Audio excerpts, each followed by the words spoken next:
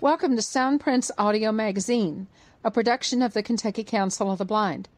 Soundprints is underwritten by the American Printing House for the Blind and the Louisville Downtown Lions Club. I'm Carla Ruschival. I'm your host for this week's magazine. Welcome to Soundprints for the week of March 28, 2021. All of the following events are virtual. Participate from your computer, cell phone, or landline on Zoom by dialing 669-900-6833 and entering code 862-9889-6972. Friday evening roundabouts for the month of April include an Easter egg hunt and other fun spring activities on April 2, bingo on April 9, the GLCB quarterly meeting and elections on April 16, and page turners where everyone is welcome to come and share good books on April 26. The KCCLV, Kentucky Council of Citizens with Low Vision, will hold its bi-monthly business meeting on Tuesday, April 6 at 8 p.m., and its first Low Vision Support Group meeting on Wednesday, April 7 at 7:30 p.m. Savvy, the Support Alliance of the Visually Impaired in Owensboro, will hold its April meeting on Tuesday, April 12 from 1 to 3 p.m. Central Time, and the Tri-State Library Users Book Club and Business Meeting will take place on Saturday, April 17 at 11 a.m. Eastern Time. The book Tri-State is reading this month is All My Patients Kick and Bite by Jeff Wells. Grab a copy from Bard or Bookshare and enjoy some humorous glimpses into the life of a veterinarian. The Greater Louisville Council of the Blind monthly business meeting is on April 10 at 11 a.m. The Kentucky Council of the Blind Board of Directors meeting is Monday, April 19 at 8 p.m. And the next GDUKI, Guide Dog Users of Kentuckiana meeting, is on Monday, April 26 at 7 p.m. Again, all meetings are on the KCB Zoom line as given above. KCB's next Crossroads Conference will be on Saturday, April 10, also on the KCB Zoom line, beginning at 2 p.m. Eastern. Entitled, There Ain't No Mouse in My Clubhouse, this is a great chance for chapters and affiliates to learn ways to use the new Clubhouse app that's all the rage right now to make new contacts on many different levels. This is an amazing public relations opportunity for all of us, and Jeff Bishop from Seattle, Washington, member of the ACB Board of Directors and the ACB Radio Management Team, and most importantly, a Clubhouse aficionado, will introduce the app and suggest exciting ways that we can use it to build our organizations. Registration for this Crossroads is now open, so get in the driver's seat, put the key in the ignition, and call KCB to register by Wednesday, April 7 to reserve your seat at the Crossroads. For more information about Roundabout and other Greater Louisville Council of the Blind activities, the Savvy chapter in Owensboro, the Tri-State Library Users, and the Guide Dog Users of Kentuckiana, both statewide chapters of the Kentucky Council of the Blind, and to register for the Clubhouse Crossroads, call us at 502-895-4598. For reminders and announcements about these and other events, including the Zoom link and dial-in information for connecting to the calls from your landline, smartphone, or computer, join the KCB email list by sending a subscription request to kcb@kentucky-acb.org or by completing the list subscription form on any page of the KCB website at www.kentucky-acb.org. You will also find posts on our lists about technology, scholarships, new devices, news from ACB and other organizations, and much more. We send 1 or 2 messages each day, so we'll keep you up to date without flooding your inbox. Article 1, 2021 Friends in Art Virtual Showcase. Want to perform? 2021 Friends in Art Virtual Showcase. Once again, FIA's Showcase of the Performing Arts will be a highlight of ACB's virtual 2021 conference and convention. Interested in being included? Please read on for details. Please send material you want to be included in the showcase to Showcase, SHOWCASE, at friendsinart, FRIENDSINART.org. Materials might include music, any style, original material especially welcomed. Your selection may either be sent as an email attachment, or you may send us a link from which the piece can be uploaded. Please accompany your musical selection with your name, city and state, email address, and a brief description of the piece that you are sending to be used to introduce the piece. Prose and poetry. Original works preferred, especially if read by the author. Your work may either be sent as an email attachment, or you may send us a link from which the performance can be uploaded. Please accompany your work with your name, city and state, email address, and a brief description of the work that you are sending to be used to introduce the performance. Deadline, June 1, 2021. In order to make it more likely that your selection will be included in the showcase, please note, 1. Each selection should not exceed 5 minutes, including the description of the work you are asking us to consider. 2. We will consider including 2 contrasting short works if together they do not exceed 5 minutes. 3. We prefer up-tempo to slow, but will consider anything. 4. This is family entertainment. No profanity. 5. We aim for a show of around 20 selections of varying styles. Originality, professionalism, and flair count. 6. Please note that the ACB Radio production team reserves the right to do editing or audio processing at their discretion in order to assure that the audience will get a high-quality broadcast. Authors. If you need assistance recording your work, we might be able to assist. Please email us as soon as possible at showcase@friendsinart.org. The showcase is scheduled to air on Friday, July 16 at 9 p.m. Eastern Time. We will contact you well before then to let you know if you will be included in the show and or if we need additional information. Questions? Please email us at showcase@friendsinart.org. Thanks for your interest. We look forward to receiving your material. ACB Families holds 2 events each month via Zoom. One meeting handles planning of future activities and the other organizational business that needs to be done. The other is a program or discussion on a topic of interest to members of ACB Families. At our March 21 meeting, Dave Wilkinson of Louisville, Kentucky, known to many of us for his expertise in technology for the blind and visually impaired, spoke about his other life, that of training for and participating in Ironman competitions. Dave is a highly entertaining speaker, and the March 21 presentation was no exception. If you couldn't attend that meeting, we know you would have enjoyed it had you been there. So we've included an edited version on page 2. You'll find 2 items from the internet on page 3. First comes an article about lawsuits being brought against Apple by a developer of an accessible app for the blind.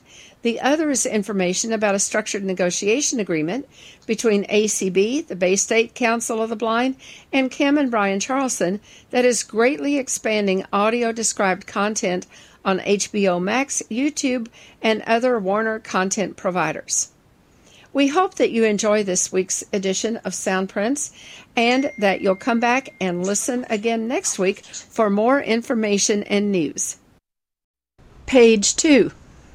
Well, good evening, everybody, and I love your theme, Get Up and Get Moving. It's something, physical activity, goes without saying, is extraordinarily important in my life, but it always hasn't been that way.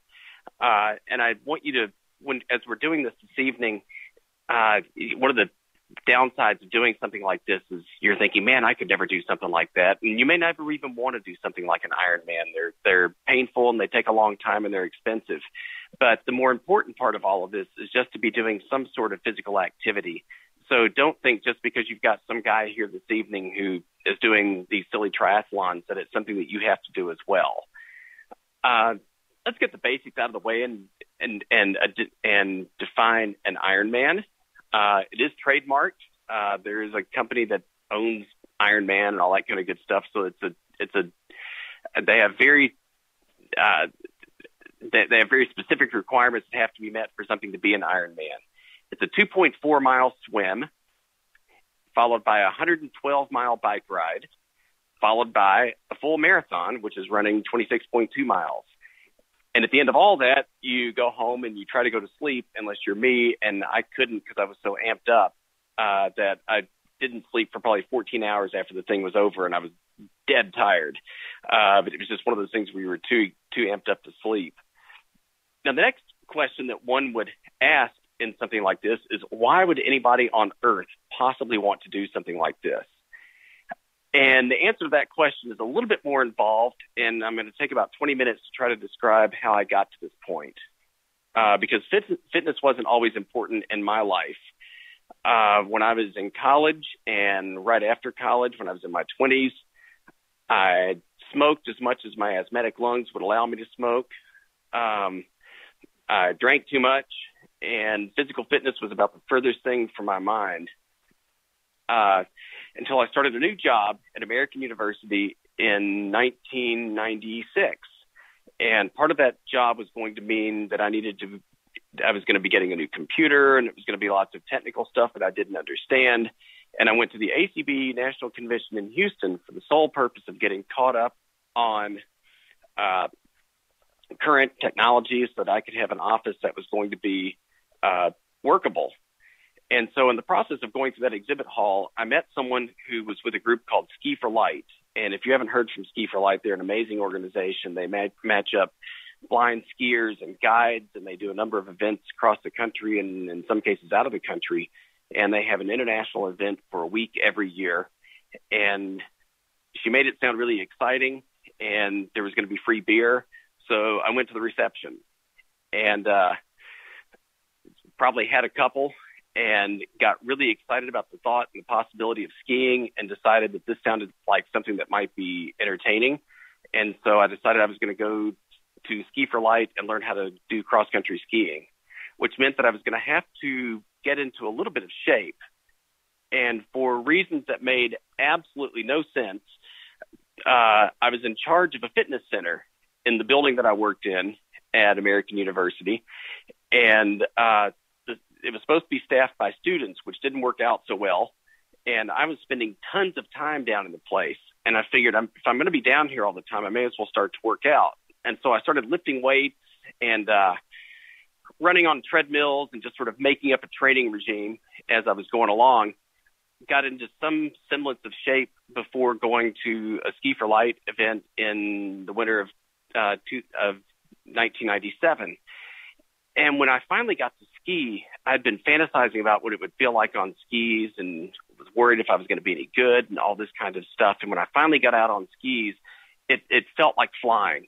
And it's still the most freeing thing I've ever done in my life. And I absolutely love skiing. There's nothing that comes anywhere close to cross-country skiing in my book. But I did ski for a number of years, and I had a failed attempt to make the Paralympic U.S. Ski team in 2002, and did a ton of skiing for a number of years, and then moved to Arkansas, where skiing wasn't particularly popular or doable since there was no snow, and decided almost randomly in the spring of 2007 to do my first 5K road race, running race since high school. The place I was working at helped me find a guide. I'd been working out on and off for the last few years and figured I wasn't in too bad a shape. I met my guide probably about a half hour before the race. And somewhere in between miles 1 and 2, he told me that he did marathons, and he thought it'd be really fun to guide a blind runner through a marathon. And he asked if I was interested. And I wasn't totally out of breath yet, so I said, sure, I'll do that. And that began an 8-year relationship with Jacob Wells, who became much, much more than just a guide for me. We basically became brothers, and we acted like brothers. We told stupid jokes We went through a phase where we didn't speak to each other. We listened to bad 80s hair band music. And we ran all the time. I have no idea how many miles we ran together. And when we ran, we would run with a tether that was just strapped around both of our wrists, and he would give me directions and I would follow them. Jacob had no filter, and having two people that have no filters running together was beyond entertaining. And most of the unfiltered comments would be utterly inappropriate for this broadcast, so we'll skip them for the moment. But we ran through sunshine, sleet, rain, hail, you name it, because his mantra was you could never tell what it was going to do on race day. And on March the 4th, 2007, I completed my first marathon. He completed his 30th. He guided me through the Little Rock Marathon, and it was amazing. It was an absolutely incredible feeling to finish that. It also hurt like heck. But that's, no pain, no gain. And Jacob and I kept going. We ran a number of races together. We did a whole lot of, we ran marathons, half marathons. We'd run anything. We ran our last race together in March of 2013. Again, it was the Little Rock Marathon. March of 2014. Dawn, my wife, and I had moved to Kentucky in 2013, and I went back to Arkansas to run the Little Rock Marathon with Jacob, and it was sleeting, it was lightning, it was freezing cold, and it was windy, and it was awesome. And it ended up being the last race that we ever ran together, because a few months later, at mile 19 of Jacob's 153rd marathon, he collapsed and never regained consciousness. Jacob had literally run so much that he physically, his heart expanded and got too big. And it didn't connect properly to the circulatory system, and it killed him. And his loss devastated me. There's still a hole where Jacob used to be. The world is much quieter without him. And when I'm running or when I'm lifting and when I'm doing things now, I can still hear Jacob's voice in my head. We're going to jump forward a few years to December of 2017, December the 13th to be exact, which was an ordinary morning and a day that I was really looking forward to. I was working as a training manager for an assistive technology company, and I was constantly on the road. We added it up later, and I'd been on the road for something like 41, 42 weeks that year. And I had a rare day where I was getting to do some local travel, and I was supposed to go from my house to Paoli, Indiana, to work with a student and his teacher. It was a 52-mile trip. I called Lyft, hopped in the back seat, and we never got there. In Floyd County, we were hit by a driver who had fallen asleep at the wheel, veered across the highway, and totaled our car, totaled his car, and for good measure, totaled two more, for a grand total of four. And so you had cars and parts and stuff all over the place, and out of it all, miraculously, only one person sustained any significant injuries, me. Upon the impact of the car, my right hand went numb, and later on I started having severe neck, shoulder, and upper body pains. I had no way of knowing it at the time, but I'd just broken two vertebrae in my neck, and I had seriously damaged two more. So part of what really hurt about this, besides the fact that I was all banged up, is that I was supposed to leave 2 days in Little Rock to run in a race that was in memory of Jacob. And at some point, apparently that afternoon, I tried to talk doctors into dosing me up with morphine, putting me on a plane, and having someone push me through the marathon in Little Rock, which they promptly rejected, which is probably a good thing. But the accident, I'd always sort of harbored a feeling in the back of my mind that I was probably invincible. And this accident put a serious dent into that and scared the heck out of me, and also made life pretty difficult for a while. Stairs were scary. I was petrified of falling. If I dropped something, someone else had to pick it up. I couldn't sleep because I was wearing a neck brace, and I could never get comfortable. I was in pain. My right hand didn't work. Dawn got permission to work at home so that she could be there and take care of me, make sure I didn't do anything particularly dumb that would, like, I was always trying to, like, go outside and just take off and just do whatever because I was bored. And I hated, mainly because I hated feeling vulnerable, and I just was miserable. The next several months involved a lot of physical therapy. Feeling in my right hand started to come back, and the control of my hand started to come back. I do still have some permanent damage that results in it being difficult to read. There's still enough numbness there that my reading capabilities have been severely damaged. But considering what could have happened, I was extraordinarily lucky. I tell you all this because it led to I was trying to find a way to become invincible again, and I was at dinner one night in Toronto of 2017 with a blind colleague who stated rather matter-of-factly that she had just completed an Ironman, and she was about my age, didn't seem that much better shape than me, and I decided on the spot that if she could do an Ironman, I could do an Ironman, and I was going to do the Louisville Ironman in October of 2018, which gave me a year to get ready for it, which I really liked because she said that it took her 2 years to get ready for an Ironman. So I figured if she could do it in 2, I could do it in 1. The problem with all this is that I didn't really know anything about how to go about doing an Ironman. I didn't know what type of training was going to be involved.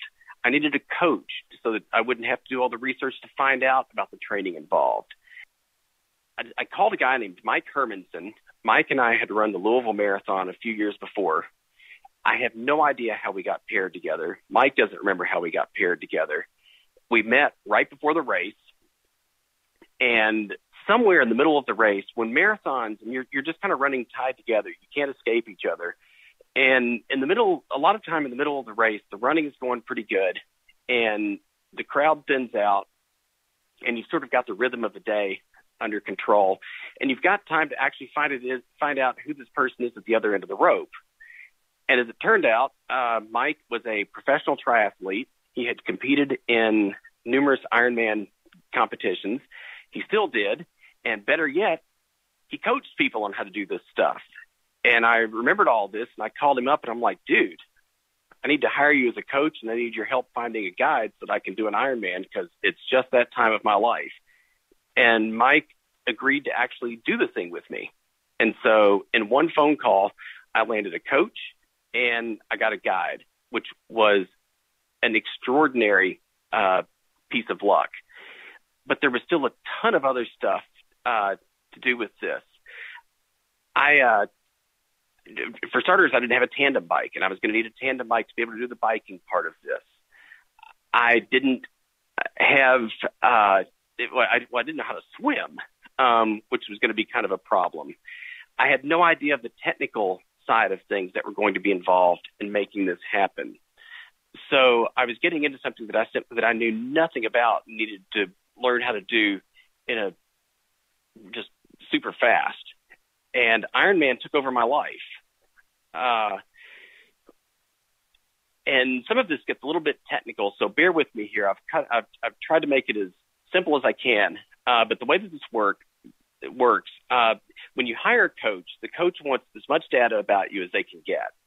And Mike uses an app called Training Peaks, which has some serious accessibility issues. Training Peaks, if you're listening to this, get in touch with me. I'll show you how much your app could use some improvement.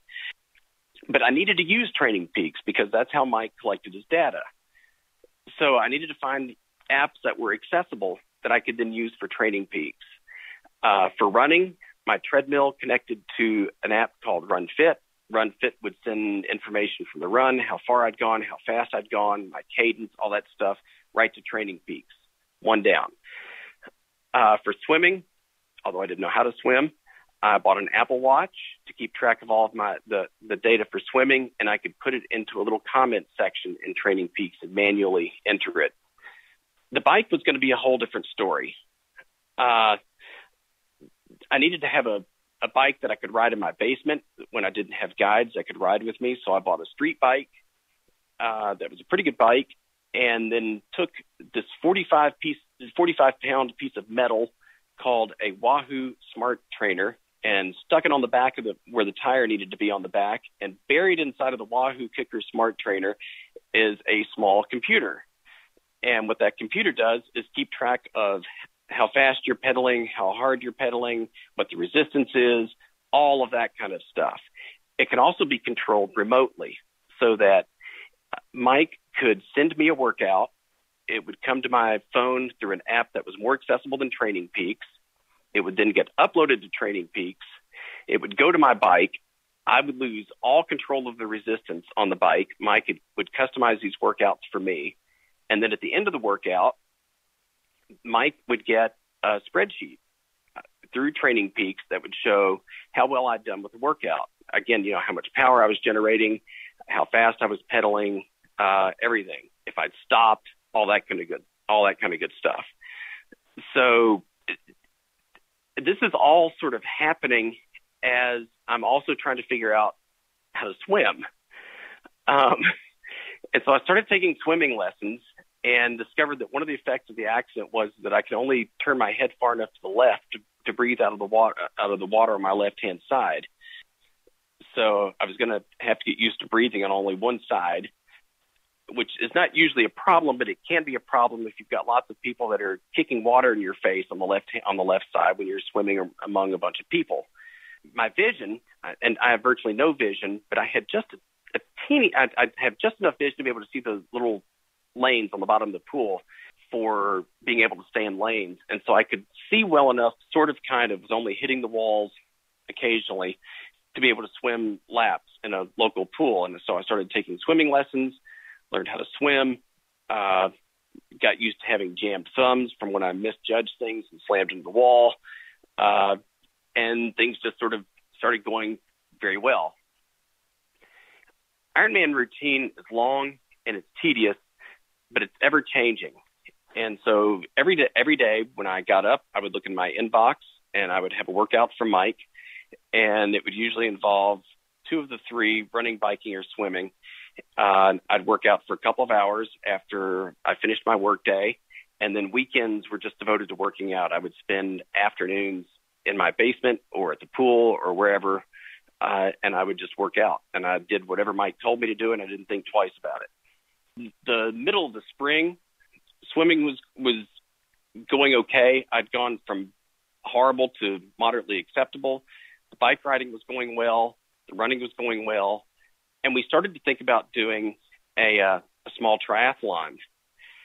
And so we signed up for a sprint triathlon. The sprint triathlon is a 12-mile bike ride. It's an 800-meter swim, 12-mile bike ride, and a 10K, so it's 6 miles. So it's not that big of a deal, except that we'd never swam together. And I'd had some issues with sort of panic attacks with swimming on my own, but I didn't worry about it, and I just figured, whatever. Mike and I had never swam together, and when you swim with another person, you're literally tied to them with a rope as your guide. And why we thought it was a good idea to do a triathlon before we had ever tried to swim together, I have no idea. It was not our smartest move. And we're standing, this was the 800 meters were in a pool. We're standing in this pool, and it was loud. It was noisy. It was disjointed. I panicked, and I just freaked. And about 25 meters into our 800-meter swim, I stopped, and I put my feet down, and I yelled, "I don't want to do this." And Mike very calmly yelled, "It's a little late to decide you're going to do that now. Dog paddle." So I did. And I would try to put my head underwater, and the walls would start to crush in around me, and I'd freak out, and I'd take my head out of the water. It was the longest 800 meters of my life. And I was pretty convinced afterward that I was going to get fired as an athlete, that Mike was just going to have had enough. And just a wonderful way that Mike is just very, I don't know how to describe Mike other than he's just always even keel. He was just like, swimming can be scary. Let's go. And that was the end of it, which was scary, but, I figured, what the heck, I'll take it. When you swim Ironman, it's an open water swim, which means you're swimming in the river. And so I started swimming in the river. I got folks to swim with. I started having more problems with panic attacks. I would get out in open water. The walls would just close in, and I just felt like I couldn't breathe. So I discovered Xanax, which helped tremendously with sort of calming things down a bit before swims. And so we signed up for a second triathlon, which involved doing a mile and a fifth swim in the river. And I think it was like a 30-mile bike ride, and I can't remember how long the run was. It didn't matter. All I cared about was the swimming. And I took my Xanax, and we hopped in the water, and we tied ourselves together, and off we went. And it was terrible, but it was survivably terrible. And so I was starting to feel pretty good about things. And at that point, Ironman was just, I think, 6-8 weeks away. And we'd kind of mastered the whole swimming thing where I was only afraid of it instead of deeply terrified. And so we were ready to go. And I could see the end in sight. And we had a whole batch of T-shirts made up that say Speedy Turtle, because that's what I feel like towards the end of a race. My sisters said they were going to come in for the race, and everything was golden until 2 days before the Ironman, when algae and sludge and other nasty stuff in the river made them cancel the swim, and which just proved that I'd been right all along, that swimming was indeed unhealthy. And I was kind of relieved, and I was also crushed. I'd worked really hard on that swim, and I wanted that swim, and I wasn't going to get it. So, at that point, you just figure you get what you get. I'm going to take this thing in stride, and we're just going to do it. We did. And I think it probably took a ton of pressure off of doing it.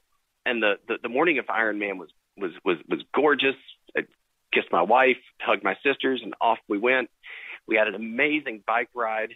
And then you come back in between stages. You run back into this little tent, and you've got everything and there's no way of describing this, but everything is just down to it's incredibly organized. You know exactly where your stuff is. You know exactly where your bike is. Everything is marked out, and it doesn't vary. And you zoom back in, and you really don't change clothes in between, like the bike and the run or anything. You just change shoes, and off you go. And the first half of the run went really well, probably the first 14 or 15 miles. And then it started to sort of slow down a little bit. And a few miles later, we were walking. And I just figured, I don't care. I don't care if I finish in 4,575th place or 5,273rd place or whatever it's going to be. The finish line is coming up, and we're going to cross it. And the afternoon stretched into evening, and it was dark, and the street lights came on, and we made it. And it was absolutely epic. But what I learned out of it is that it was a team effort all the way. If I was invincible, it was because we were invincible. My wife had an incredible amount of patience. She put up with hours and hours of loud music in the basement from bad rock groups. She made sure that I had Gatorade. She would come and check on me and make sure that I had water. She would tell me that things were okay when I had bad workouts. She would celebrate with me when I had good workouts. She's just the most incredibly patient, wonderful person alive. I had friends that would back me, that were behind me on this. My sisters, it was really sweet for them to come in. I had friends who would just call in to see what the workouts were for the day. And it was just, it was an amazing experience to have that type of level of support behind you. But the swim had gotten canceled. And so as a result, I signed up for Louisville Ironman 2020. We all know what happened in 2020. Shocking news. Ironman didn't happen. COVID kind of killed the whole thing. And now Louisville doesn't have an Ironman anymore. So I've signed up for the Sacramento Ironman in 2021. I have a new guide. Mike and his wife just had their second baby, and Mike is not doing another Ironman.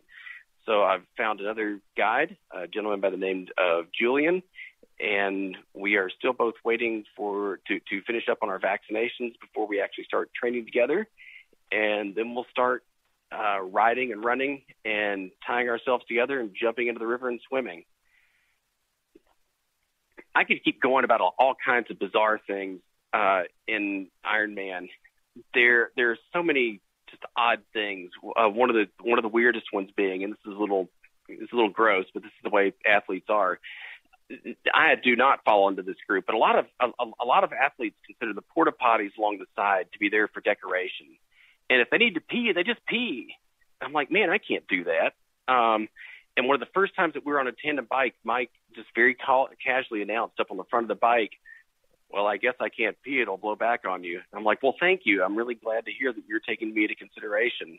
And there's just some really strange things that triathletes do. Professionals will do anything to shave off time, and that was just one of them. You learn tons about your guide as you're doing this. It's a very intimate relationship. You're as close as you can possibly be for incredibly long periods of time, and you build up an unbelievable amount of trust in each other and faith in each other, and you have to have that in order to make this work. I could keep going about just sort of different silly things that are a part of this, but at this point we'll open it up for questions. But understand that I've been extraordinarily fortunate to be able to do this. It took just the right set of circumstances to be able to do it. And when you're looking at getting up and getting moving, don't think you have to start with something like this. It took me a long time to get to that point. So we'll open it up and take questions. And for those of you who don't stick around for the questions bit, thank you all again for letting me hang out with you this evening. Page 3. Maker of keyboard apps for the blind sues Apple, claiming anti-competitive behavior.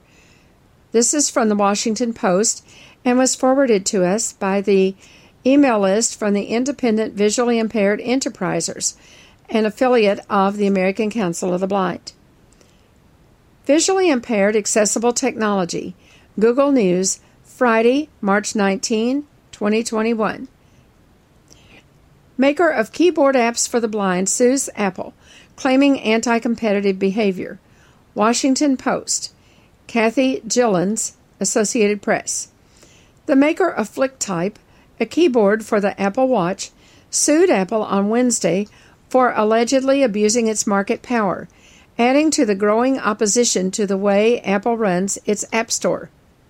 FlickType, which allows Apple Watch users to type directly on their watch face, says it was praised by Apple and presented the technology at Apple's headquarters in 2019.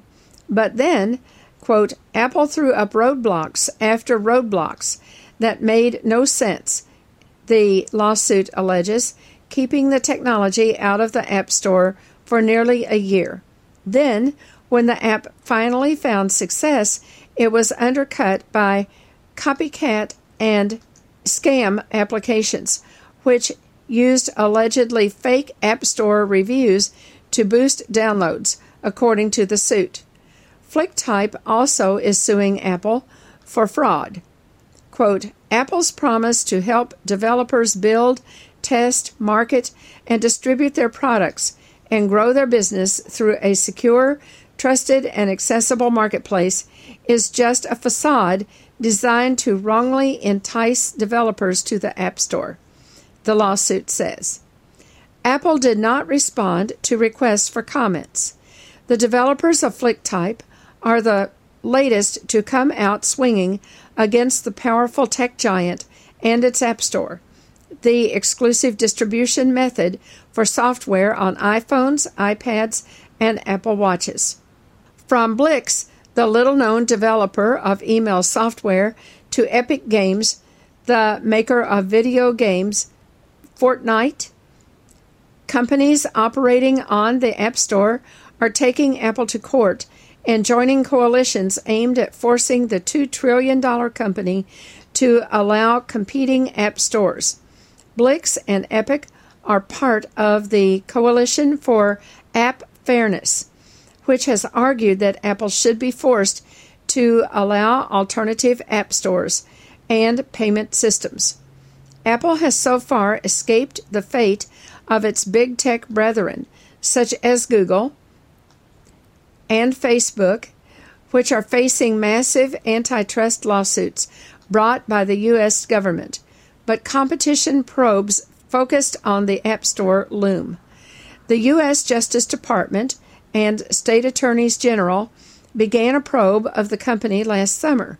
U.S. lawmakers are still mulling whether to take action against the company after releasing a 449-page report that accused Apple of using its monopoly to exploit app developers by competing against them on an uneven playing field and charging them exorbitant fees on sales on its platform.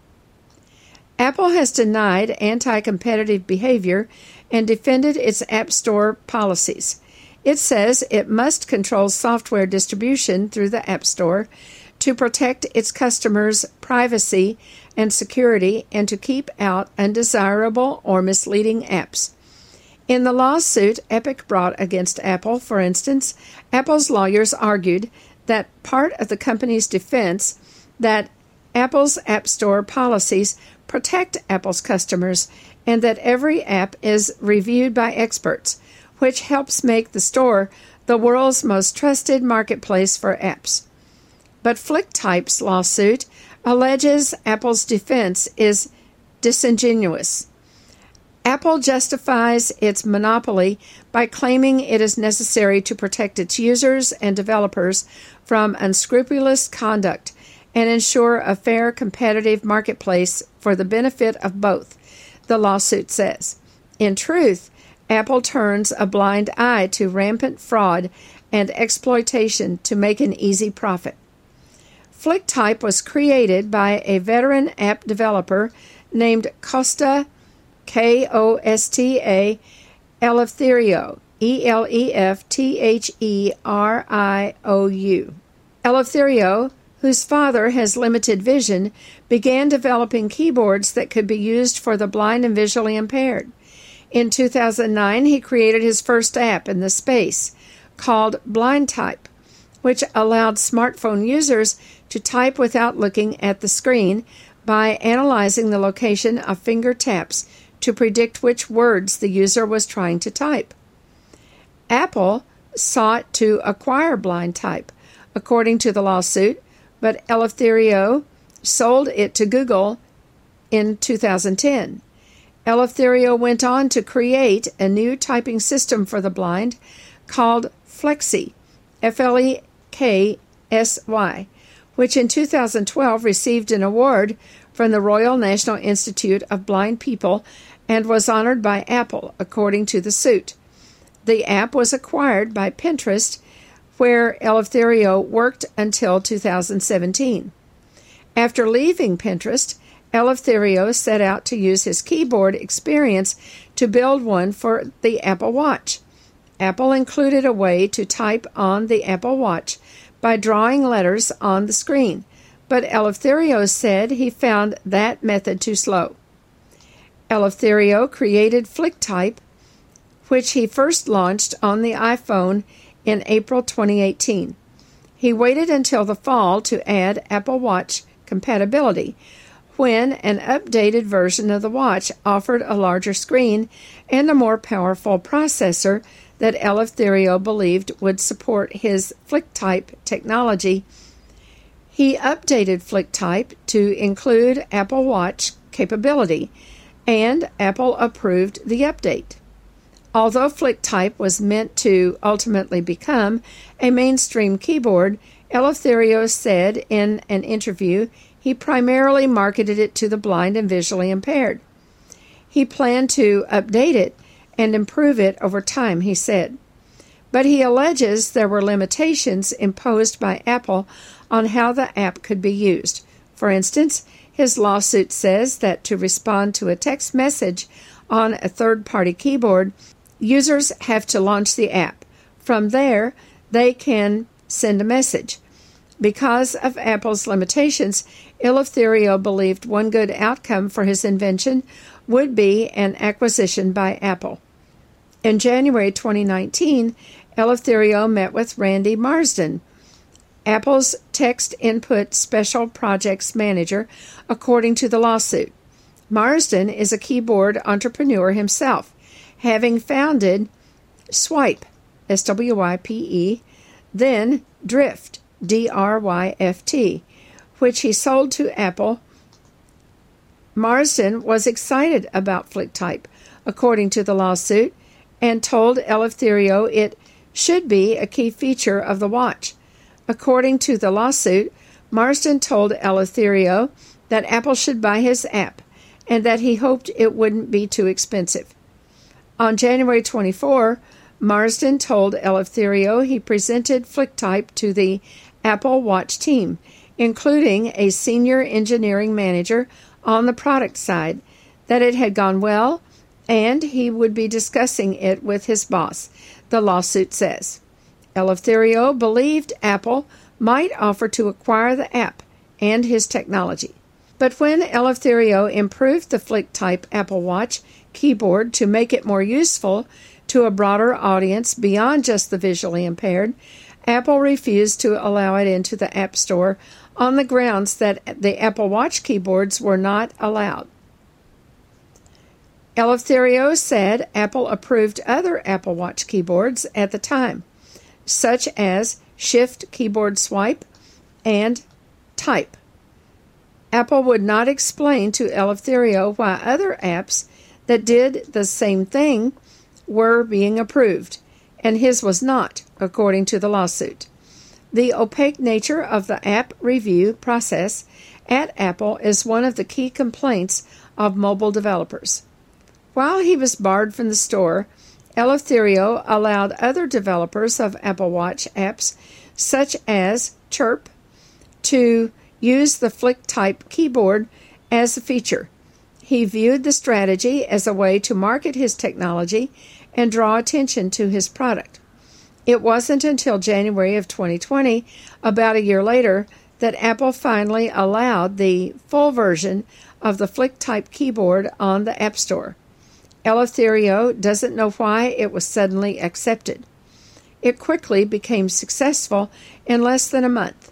It generated $130,000 and was the top paid app in the U.S. App Store on 3 days in February 2020, according to market research firm AppFigures, AppFigures.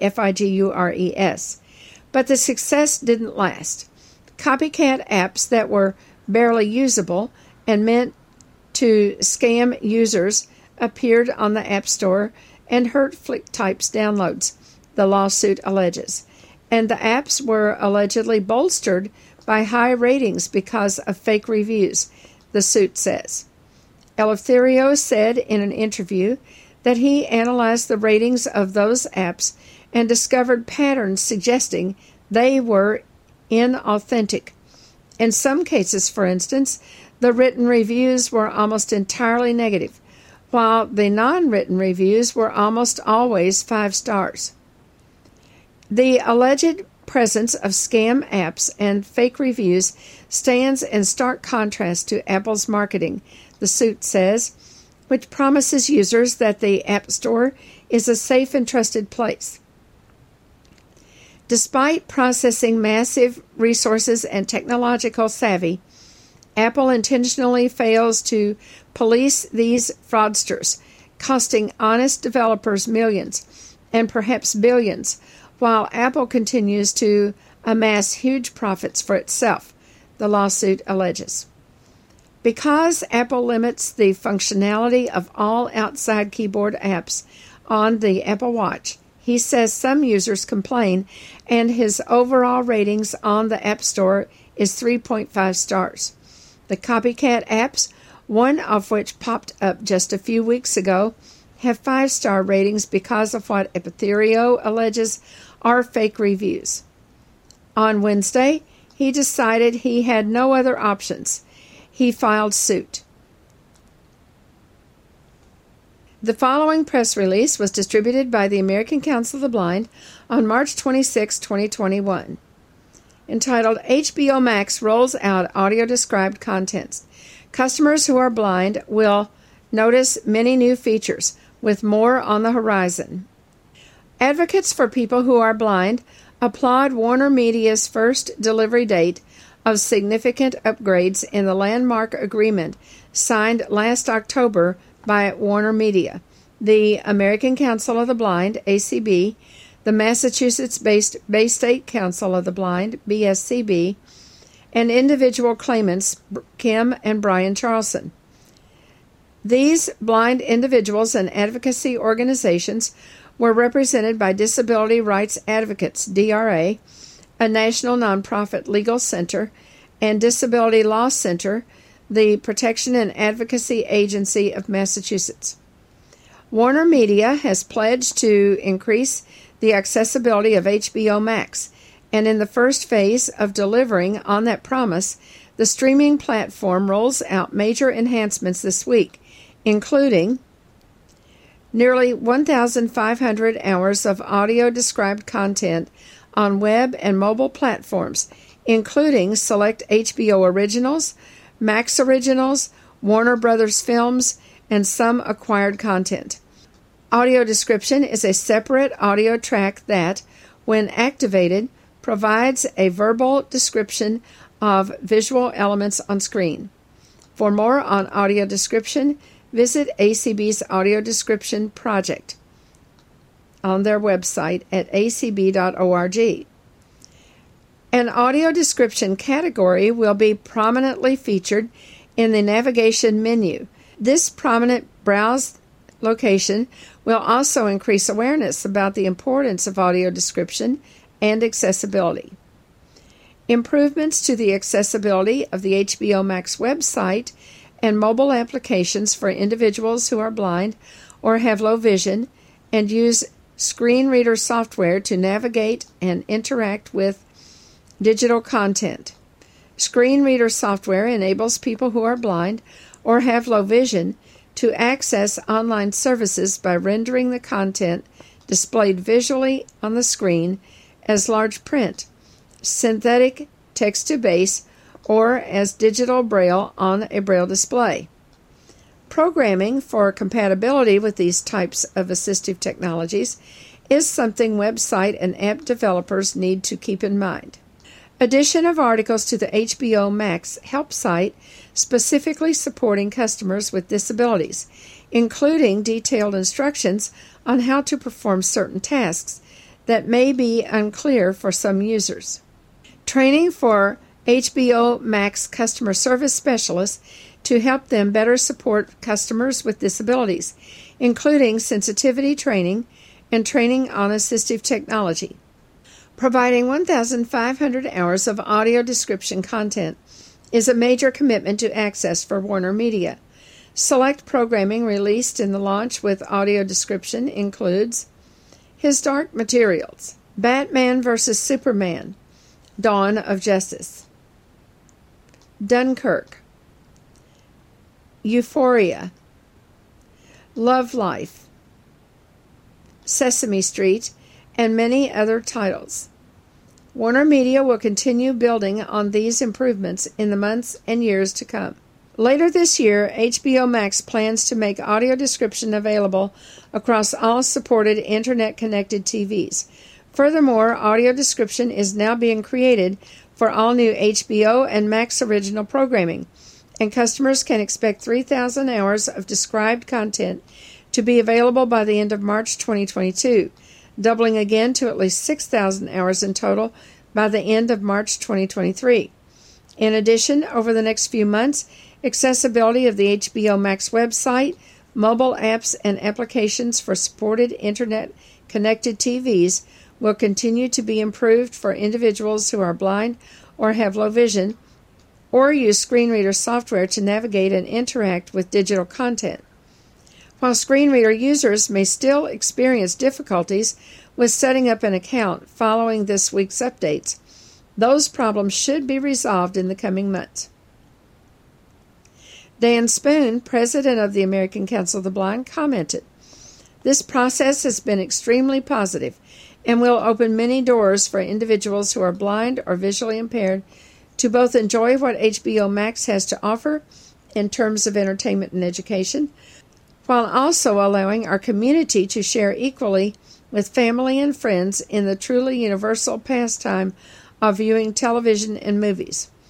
By working together to bring thousands of additional hours of audio description content to HBO Max, along with the improved accessibility of the website, mobile apps, and smart TV interfaces, Warner Media and blind advocates are providing meaningful access to a significant aspect of our modern-day world. At HBO Max, our goal is to let storytelling take center stage, and for each and every subscriber to be able to enjoy world-class content, regardless of how they access the platform, said Sarah Lyons, Executive Vice President, Direct-to-Customer Global Product Management. This month's initial accessibility improvements are only the first of many steps we plan on taking to improve the experience for all workers. We encourage continual consumer feedback as it is critical to evolving the product and supporting all of our valued customers. Staff Attorney Meredith Weaver of Disability Rights Advocates said, "We are excited to see the fruits of Warner Media's investment in accessibility over the last year and are encouraged by their demonstrated commitment to creating an exceptional experience for all customers."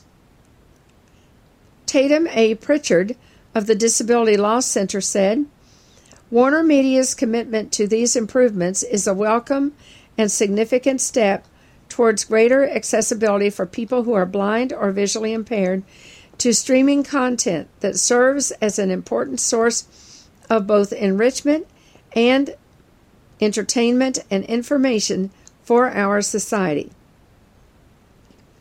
Blindness community members are encouraged to reach out to HBO Max customer service representatives with feedback and questions. The HBO Max Help Center has been made accessible, and all feedback about audio description and screen reader access will make its way to HBO Max's accessibility team to guide them in prioritizing their work. Contacts are Meredith Weaver, Staff Attorney, Disability Rights Associates, 510-665-8644. M. Weaver at dralegal.org. Tatum A. Pritchard, Director of Litigation, Disability Law Center, 617-723-8455. T. Pritchard at dlc-ma.org. Kim Charlson, Immediate Past President, American Council of the Blind, 617-501-5752. Kim Charlson, KIMCHARLSON at acb.org. If you have questions about the Kentucky Council of the Blind, or you need information on resources for people with vision loss, call us at 502-895-4598 or email us at kcb@kentucky-acb.org.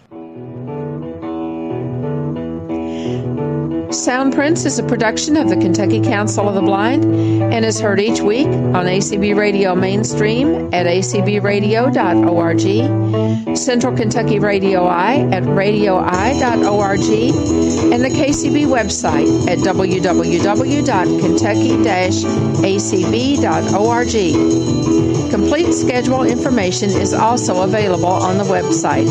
Soundprints is underwritten by the Louisville Downtown Lions Club and by the American Printing House for the Blind. This is Carla Ruschival for Soundprints. Have a great week, everybody.